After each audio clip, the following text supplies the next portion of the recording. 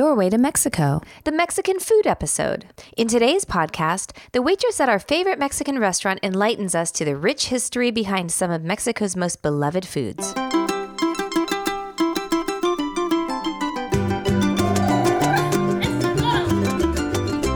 Hola y bienvenidos a la segunda temporada del Portal del Español de México.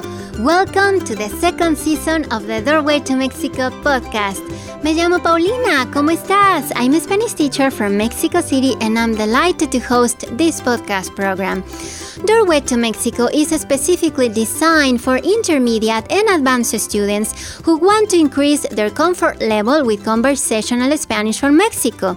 In our first season, we followed my real-life student Michael as he traveled through Mexico with his family. Now that they are back at home, we'll focus on conversational skills to help you communicate confidently with native Spanish speakers in your own community. As always, we listen to the dialogue first. Afterward, we listen to the beginning of my roundtable discussion. Okay, so here we go. Remember, don't worry if you cannot understand much during your first listen. Just relax, sit back, and check out the translations and bonus learning materials at doorwaytomexico.com. Bueno, empecemos con el episodio. Escucha bien. Oh, man, I'm so hungry. What are you guys getting? The usual? Yeah, I'm getting the usual tacos. I've been craving them all week. Ooh, I don't know. I think I want to try something different tonight. Oh, I'll ask Patricia. Here she comes. Hola, Patricia. ¿Qué tal, señora? Buenas tardes. Me da gusto tenerlos por acá nuevamente. Hola, Patricia. ¿Cómo está? Muy bien, señor. Gracias. ¿Qué les puedo ofrecer? ¿Todos van a querer lo mismo? Sí, voy a pedir lo mismo de siempre. Está bien, señor. Entonces usted su burrito con pollo, tortilla integral y sin crema, ¿verdad? Sí, exacto. Gracias. Señorita, usted por lo regular pide tacos de bistec. ¿Quiere que le traiga eso? Pues sí, por favor. Gracias. Está bien. Entonces para usted 2 tacos de bistec. ¿Los quiere con tortilla de maíz o con tortilla de harina? De maíz, por favor. Muy bien. Entonces de maíz. ¿Y usted, señora, ya sabe qué va a pedir? ¿Me? No estoy muy segura. Le está costando trabajo decidir, como siempre. Michael. Perdón. Pues, ¿qué cree que deba pedir, Patricia? Bueno, ¿qué le parece si le sugiero algo diferente? Yeah, I'd love to try something different. ¿Qué me recomienda? Mire, en nuestro menú tenemos unos platillos auténticamente mexicanos. Otros tienen un sabor más gringo. Ahí depende de usted lo que usted prefiera. Pues, ¿usted qué prefiere? A mí en lo personal me gustan todos. Considero que los auténticos platillos mexicanos son tan ricos como los alimentos que estamos haciendo en la actualidad más modernos. ¿Alimentos más modernos? ¿A qué se refiere? Bueno, señor, me refiero a que todos los platillos del lado derecho del menú por lo general son platillos con un sabor americano. Por ejemplo, las fajitas, burritos y nachos. ¿En serio? ¿Los nachos son americanos? No, los nachos son más bien del norte de México y de ahí se fueron incorporando aquí en Estados Unidos con el sabor y el estilo americano. Ah, ok, ya entendí. Aquí en Estados Unidos, los nachos los va a encontrar en el menú de cualquier restaurante mexicano como un platillo fuerte. Lo mismo en el norte del país, de México, pero si se aleja usted hacia el sur, ya no lo va a encontrar como un platillo fuerte, ya eso está dentro de las botanas como son las papitas, los nachos y pues otras cosas que se utilizan como los cacahuates, semillas y cosas así que se comen, pero ya como botana. Me encantan los nachos. But maybe I should get something different. Algo más tradicional y más mexicano. Bueno, recuerde que los nachos son mexicanos. Lo que pasa que el americano lo ha ido adaptando a su gusto. Le ha ido poniendo frijol, guacamole y cubriéndolo con queso amarillo derretido. Justamente así es como me encantan. Con mucho queso derretido. Wow. A mí también. ¿Y el burrito que siempre pido tampoco es muy mexicano? Como les comentaba hace rato, los burritos son muy comunes en el norte de mi país, ahí en México. Como por ejemplo, me imagino que ustedes han ido a Baja California, ¿o no? Sí, hemos ido. A mí también me gusta ir. Es uno de mis lugares favoritos para comer en la playa ahí en Ensenada. Oh, sí, ahí hay muchos restaurantes buenos. En ese lugar hacen unos burritos enormes. Con trabajo me caben en mi mano. Tengo manos pequeñas, también quiero aclarar. La tortilla con el queso derretido no son una tradición mexicana. Más bien es un toque americano. Es cierto, las porciones grandes son muy de los gringos. Sí, aquí las porciones son más grandes. Por ejemplo, si usted va a un restaurante mexicano aquí y pide algún platillo con carne molida, queso y cosas crujientes, ese platillo es más bien gringo. A mí me gustan los tacos crujientes. Oh my god, I love crunchy tacos. A mí también me gustan. De hecho, el taco se ha convertido en un alimento bastante conocido en los Estados Unidos. Así como nosotros relacionamos la hamburguesa con Estados Unidos, la pizza con Italia, cuando en otro país escuchan la palabra taco, inmediatamente lo relacionan con México. Así es. Y lo más bonito del taco es que ha ido evolucionando alrededor del mundo. ¿A qué se refiere? Me refiero a que el taco mexicano es muy sencillo. Se calienta una tortilla y sobre la tortilla se pone la carne ya guisada, se le agrega cebollita, su salsita, cilantro, un chorrito de limón y listo. El taco mexicano hoy en día ha cambiado un poco. Los chefs y los cocineros mexicanos han hecho otros diferentes tipos de tacos como de tofu, curry, parrillada coreana, ejotes con huevo y pues de todo lo que nos podamos imaginar. Sí, es cierto. La verdad es que he visto que en algunos restaurantes sirven cosas como tamales de pay de manzana, enchiladas con tocino, queso cheddar, burritos de falafel. Me parece increíble cómo en todo el mundo han incluido la comida mexicana. Y entonces, ¿cómo es la comida mexicana en México? ¿Es muy diferente a la de aquí? Esa es una muy buena pregunta. La verdad, en la cocina mexicana tenemos más de 5 o 6 platillos en el menú. ¿Cómo es eso? En este país casi siempre relacionamos la comida mexicana con unos cuantos platillos, como los burritos, los tacos, las enchiladas, los nachos, las quesadillas o algo así parecido. Pero a lo que yo me refiero es que la cocina mexicana es mucho más extensa. Abarca más cosas, muchos más platillos, de acuerdo a cada región de México y de acuerdo a sus usos y costumbres. Y pues la verdad, la comida mexicana se prepara muy diferente a como se prepara aquí en Estados Unidos. ¿Nos podría dar un ejemplo? La verdad, casi todo en México es diferente. Entre más se aleja usted de la frontera con dirección hacia el sur, la comida cambia, tanto en sabor, textura y presentación. Un ejemplo, las tostadas en México no tienen nada que ver con las tostadas que se sirven aquí. Aquí son unas ensaladas gigantes que llevan carne molida, el pollo, el queso, además de un montón de otras cosas que se ponen sobre la tostada. Sí. Ahora recuerdo que me comí una tostada buenísima en el DF. Ándele. Entonces ya conoce las tostadas en México. Bueno, yo a una tostada le pongo frijolitos, la lechuga picada, queso, una rebanada de jitomate, salsita de molcajete y listo. Sí, me encantan las tostadas en México. A mí también me gustan las tostadas de México. También las de aquí me gustan. Lo que pasa es que en México encontramos muchos más ingredientes, condimentos y nos llevamos más tiempo en preparar una tostada o cualquier otro platillo. ¿Tiempo? El tiempo en nuestra cocina mexicana es muy importante, ya que permite que los ingredientes, condimentos se sazonen perfectamente bien y de esa manera salgan unos platillos deliciosos. Y eso es algo que aquí en Estados Unidos no nos podemos dar ese lujo. Mm-hmm. Are you sort of understanding all this, Jules? Yeah, I think so. And it's making me want to try something really authentic. What do you think I should order, Patricia? Algo tradicional. Bueno, mire, yo le recomendaría los chiles en nogada o el mole. Uno de mis platillos favoritos es el pozole. ¿Qué es el pozole? El pozole básicamente es como una sopa que se hace de un maíz.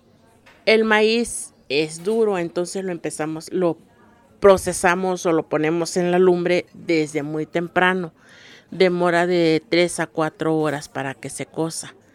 Y ya cuando se está empezando a cocer o vemos el maíz reventado, le ponemos la carne, que puede ser pollo, puede ser puerco. Si lo queremos blanco, pues lo dejamos así nada más con su ajo, su cebolla. Y si lo queremos rojo, pues entonces vamos a moler jitomate, chile, lo vamos a sazonar, se lo vamos a echar a la olla que se sazone y le ponemos orégano. Oh, gracias. ¿Y qué es nogada? Is that the cactus plant? Oh, no, usted está pensando en el nopal. Ese es otro ingrediente mexicano. Nogada es una salsa cremosa que se hace de nuez y otros frutos para ponérselo al chile que ya va relleno con la carne. ¿Sabe qué? Olvídese del burrito y tráigame los chiles en nogada. Wait, what? Are you serious, Dad? You never change your order ever. Órale, eso quiere decir que los convencí sobre la comida tradicional mexicana. De hecho, sí. ¿Usted, señora, quiere probar el mole o los chiles en nogada? Well, is it okay if I just want to order nachos after all, even though they're kind of gringo-ish? Sí, señora. Está bien, yo le traigo los nachos recién hechos con su queso derretido y sus chiles mexicanos. ¿Algo más para ustedes? Oh, sí. ¿Me da una margarita frozen de durazno, por favor? Sí, señora. Entonces ahorita se la traigo. Gracias. Sorry. Mom. A peach margarita is your adventure into authentic Mexico. Hola nuevamente, soy Paulina. Espero que hayas disfrutado mucho de este episodio del día de hoy. I really hope so. And remember, to get the most out of this podcast, be sure to head over to doorwaytomexico.com for our exclusive bonus materials. On our website, you'll find all the translations, vocabulary lessons, and tips for the cultural expressions from today's episode. It takes time and practice to become comfortable with a new language and culture. With our podcast and bonus materials, you'll be more ready for all kinds of conversations and situations with Mexican Spanish speakers. Y bueno, ahora vámonos a la plática. Hola Michael, ¿cómo estás? Estoy muy bien, gracias. ¿Y tú? Bien, gracias. Pues emocionada de que vamos a hablar el día de hoy de la comida mexicana porque es un tema que a todos nos interesa y nos encanta. Oh yeah, we love Mexican food. Sí, Yeah. Así que va a estar padre. We had a great time recording this episode, and now I'm excited to dive deep into the grammar and vocabulary. So why don't we get started? Sí, vamos a empezar. Great. The first thing I'd like you to do is help me distinguish between the two verbs alojarse and alejarse. They sound similar in my brain. Can you play the clip where she uses the verb alejarse, and we'll talk about it? Sí, aquí está. Casi todo en México es diferente. Entre más se aleja usted de la frontera con dirección hacia el sur, la comida cambia, tanto en sabor, textura y presentación.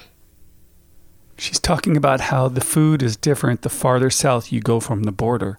And she said it like, entre más se aleja usted de la frontera. So the farther south you go, the food changes, la comida cambia. And then she said, tanto en sabor, textura y presentación.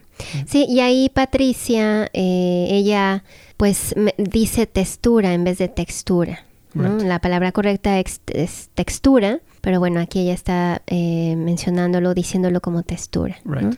También pues su acento. Right. So she said, entre más se aleja, which is, I'll talk to you about entre más in a moment, but why don't you tell me about this verb alejarse? Alejarse, sí. A ver, te voy a dar unos ejemplos. Yo que tú me alejaría bastante de ese tipo. Yo que tú, if I were you, me alejaría bastante de ese tipo. I'd stay far away from that guy. So alejarse has this idea of getting away from, moving away from, or staying away from, right? Exacto, como poner tu distancia, ¿no? Sí, exactamente. Y bueno, otro ejemplo, fui a una fiesta y me puse una borrachera este fin de semana. Será mejor que me mantenga alejado del alcohol por un rato. You said, I went to a party and I was on a bender this weekend. Me puse una borrachera. That's how you say I drank a lot? Ponerse una borrachera? Puedes decir, me puse una borrachera. So then you said, será mejor que me mantenga alejado del alcohol. So it's better that I steer clear away from alcohol for a while. Okay. A ver, aquí te doy otro. El guardia que tenemos de seguridad en el fraccionamiento se encarga de alejar a todos los tipos raros o de alejar a los tipos raros. El guardia que tenemos de seguridad en el fraccionamiento, the guard in the gated community, se encarga de alejar a los tipos raros, is in charge of keeping the weirdos away.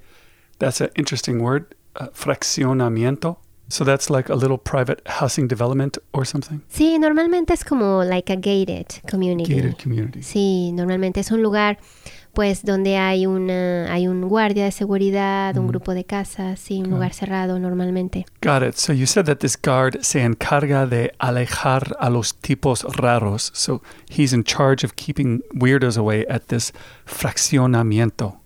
Y bueno, y también un fraccionamiento no necesariamente tiene que estar cerrado, a veces, no siempre. No, I understand. It's not always a gated community, but it's a little housing development of some kind. Okay, got it. What else? Te voy a dar otro ejemplo, que este puede ser también común cuando, por ejemplo, no te sientes bien o has pasado por muchas cosas.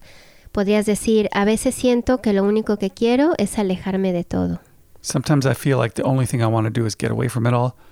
Lo único que quiero es alejarme de todo. Sí, o cuando tienes, por ejemplo, que te dicen que es importante alejarte de las malas amistades. Podrías decir, necesito alejarme de las malas amistades. Right, when you have to just get away from the bad friendships or bad relationships in your life. Exactamente. Now, I know you have some more examples here with alejarse, but let's talk now about alojarse. Can you tell me more about that and how it differs from alejarse? Bueno, alojarse se usa mucho en el contexto de cuando te vas a alojar en un hotel, en algún lugar, ¿no?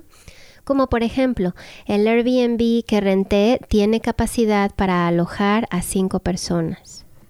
So alojarse has this idea of accommodating or staying or being housed in an apartment or something like that. You said el Airbnb que renté tiene capacidad para alojar a 5 personas.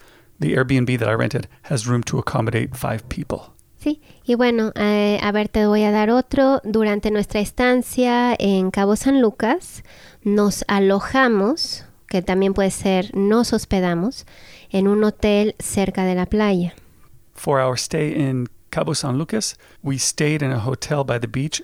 Nos alojamos or nos hospedamos en un hotel. So you can use both those verbs. They're interchangeable. So if you went on vacation and I just wanted to ask you, where did you stay? I would just say, ¿dónde te alojaste? Sí, en dónde te alojaste, en dónde te hospedaste, en dónde te quedaste. También puedes usar quedarse. Oh, you can use quedarse also. Sí, y bueno, te doy uno más. El orfanato aloja a 300 niños. The orphanage, el orfanato, aloja a 300 niños. Okay, the orphanage houses 300 kids. Well, thank you so much for helping me distinguish between alojarse and alejarse. Claro que sí. Okay, now can you circle back to that first clip we just heard? I want to talk to you about entre más. Can you play it one more time? Sí, aquí está. Casi todo en México es diferente. Entre más se aleja usted de la frontera con dirección hacia el sur, la comida cambia.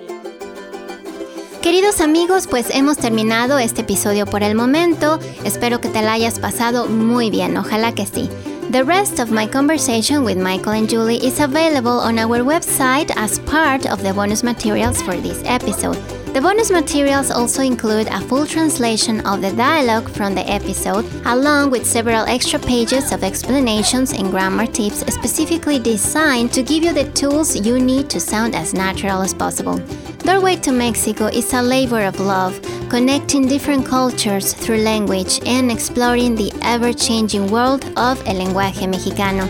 Siempre me hace muy feliz to be able to share this with you, this language that I love. And remember, you can also reach me for personal 101 Spanish lessons online. Just contact me at doorwaytomexico.com for more information. Y bueno, como siempre me dio muchísimo gusto haber estado aquí contigo. Espero que muy pronto puedas ir a visitar mi país, mi querido México, para que puedas ver por ti mismo todo lo que tiene que ofrecerte, su cultura, su comida y por supuesto este bellísimo idioma y claro, su gente maravillosa. Gracias, hasta luego, adiós.